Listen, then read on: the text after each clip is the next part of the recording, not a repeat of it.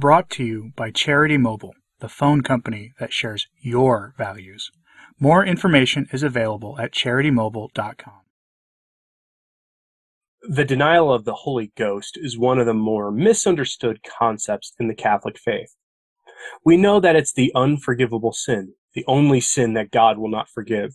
But what is that sin, and why is that relevant to a video with a title like the one that this one has? Well, it's simple. The modernists are so desperate to sell their satanic synod on synodality that they are now saying that rejecting the synod is a rejection of the Holy Ghost, the unforgivable sin. Yes, it's an unforgivable sin to be against this synod. Now, where do they get this stupid idea? They claim, rather absurdly, that the same God who is the same yesterday, today, and forever is guiding the synod on synodality to change the faith via the Holy Ghost. It's an absurd claim. I can barely not laugh while saying it. And to defend that position requires the modernists to make an absurd and frankly evil claims that rejecting the synod is a rejection of the Holy Ghost. It's on its face silly. So let's define the unforgivable sin first. What is the actual definition? The denial or blaspheming against the Holy Spirit. So what is that? Writing for the Catholic News Service, Father Kenneth Doyle explains it for us. Quote, "What then does the Markan passage mean? It means that the one who blasphemes against the Holy Spirit is one who refuses to accept God's forgiveness. As the Catechism of the Catholic Church explains, quote, there are no limits to the mercy of God, but anyone who deliberately refuses to accept his mercy by repenting rejects the forgiveness of his sins and the salvation offered by the Holy Spirit. Such hardness of heart can lead to final impenitence and eternal loss. See Catechism number 1864. End quote. That is the sin of denying the Holy Ghost, to reject God's forgiveness, to not repent of our sins. That's it. Pretty straightforward. Unless you believe the heretical idea of dare we hope all men are saved, which is one of the chief errors of the conciliar synodal church. That error drives the synod on synodality. It's really the only explanation for why people would have such hubris as to think they can change the moral teachings of the faith, that the church has somehow been wrong for her entire history on morality and about who can receive holy orders. You have to believe that God really not only wants everyone to be saved, but actively wills that all but the most very evil of people by human standards are saved. That Gehenna is literally empty except for the demons and the absolute worst figures of human history by our contemporary standards. It doesn't stand up to scrutiny. But this idea that rejection of the synod is a rejection of the Holy Ghost comes to us by way of one of the lay masterminds of the synod, professional Francis fanfiction writer Austin Iveray, who posted on Twitter an article from Edward Pentin in the National Catholic Register. He was not happy about that article. Iveray described the article, in fact, as a dropping of poison from North America. Fascinating. Pastor Jimmy Martin of the Jesuit Church echoed the sentiment, claiming that the Holy Spirit is guiding the synod, and that scares some people. The article in question by Mr. Pentin upset the modernists so much because he correctly describes the synod as being driven by ideology, not the gospel. He names names, too. Now, this, of course, upset the modernists because they refuse to admit that they don't have the faith. Headline from the National Catholic Register. Who is managing the synod on synodality? News analysis. Voices supportive of church teaching are not being given adequate exposure. Mr. Pentin really just describes what I've been covering for you the past few months here.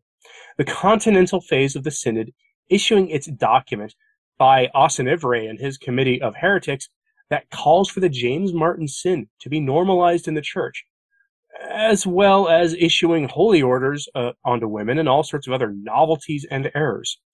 Mr. Pentin covers Bishop Mutsertz and his strong words, saying that God is not present in the synod, as well as some other ground that I won't rehash here. I have videos on all of those things. You can easily find them on my channel. But here's where it really gets to be just too much for the modernists like Pastor Jimmy Martin or Austin Iveray. So you can tell I found this article quite amusing, honestly.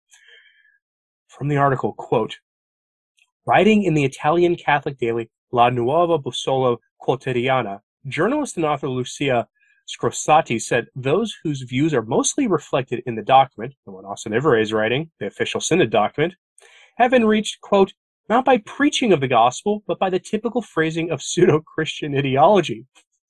She said their responses were then amalgamated with the dominant ecclesial ideology, so that what emerges is not at all the sensus fide, the sense of the faith, as the document suggests. That is, the consensus of the faithful, by virtue of the theological virtue of faith infused in them in baptism, but rather a consultatio fidelium, consulted faithful, ideologically conducted and reported. End quote. Ouch. Scorsati is saying that the entire synod is an ideological exercise with a predetermined outcome planned and directed by a handful of carefully selected ideologues. Where's the lie? Last week on Thanksgiving Day, I gave you Bishop Athanasius Schneider's recent remarks saying basically the same thing, that the synod on synodality is evil and an ideological exercise to foist upon the church a predetermined outcome to change the church into something else.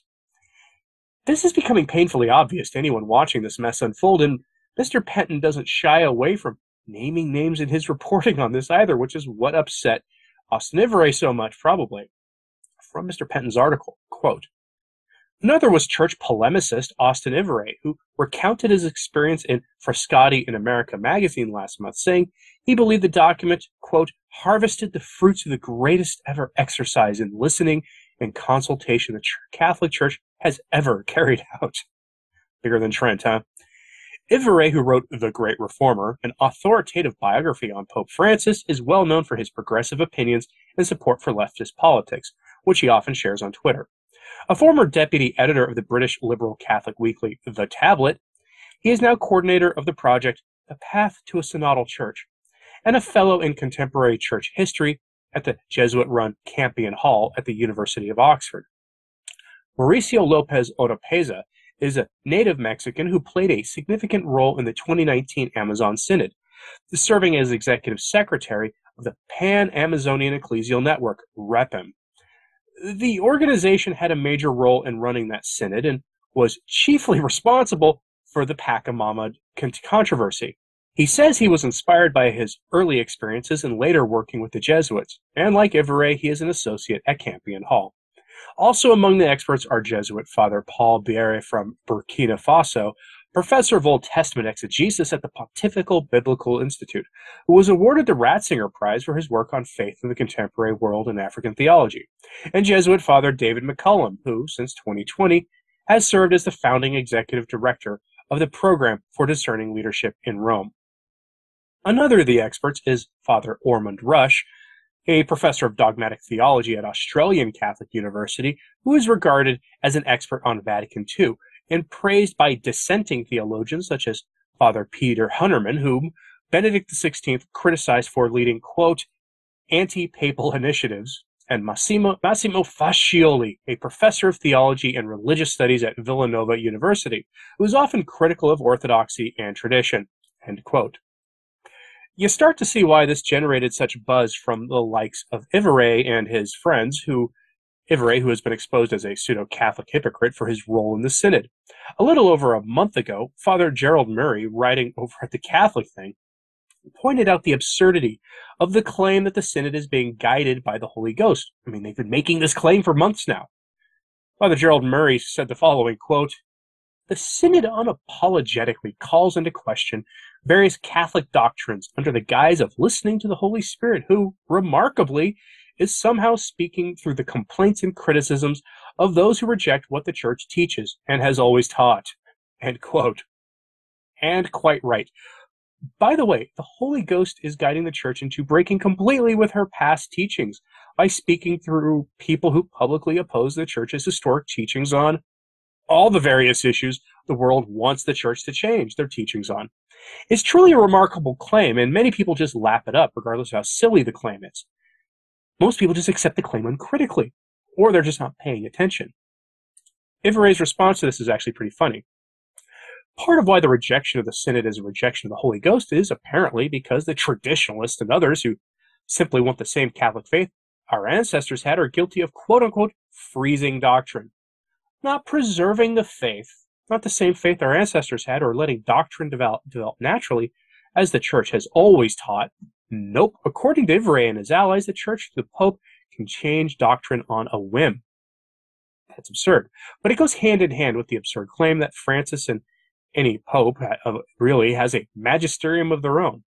There is only the magisterium of the church, which transcends time. No pope has their own magisterium. To change the faith, you have to elevate the pope to the status of being a divine oracle who can at will contradict what came before him and change the faith at will, which is precisely what Ivereigh is doing. He and his allies accuse us of trying to make an idol out of past church teachings and documents. I accuse them of making idols of themselves and of holding to the man-centered anti-faith of the world. Always remember, folks, the modernists will accuse us of what they themselves are doing. They are guilty of making idols out of present church authority and documents, distorting the Catholic faith and destroying the faith in order to present a new religion to the world, a new religion that pleases the world and the Lord of the world. They've been at this for years, and the Synod is the best bet they have for sweeping the remnants of the faith away. That's my thought on this. I'm curious what you have to say, so let me know what you think about their claim. Is there something inherently, though, blasphemous about what they're doing here, claiming rejecting their Synod as a rejection of the Holy Ghost? Maybe you actually believe the Synod is being led by the Holy Ghost. Let me know in the comments. Please like and subscribe if you haven't. It really does help. Sharing this on social media helps enormously as well. As always, pray for the church. I'm Anthony Stein. Ave Maria.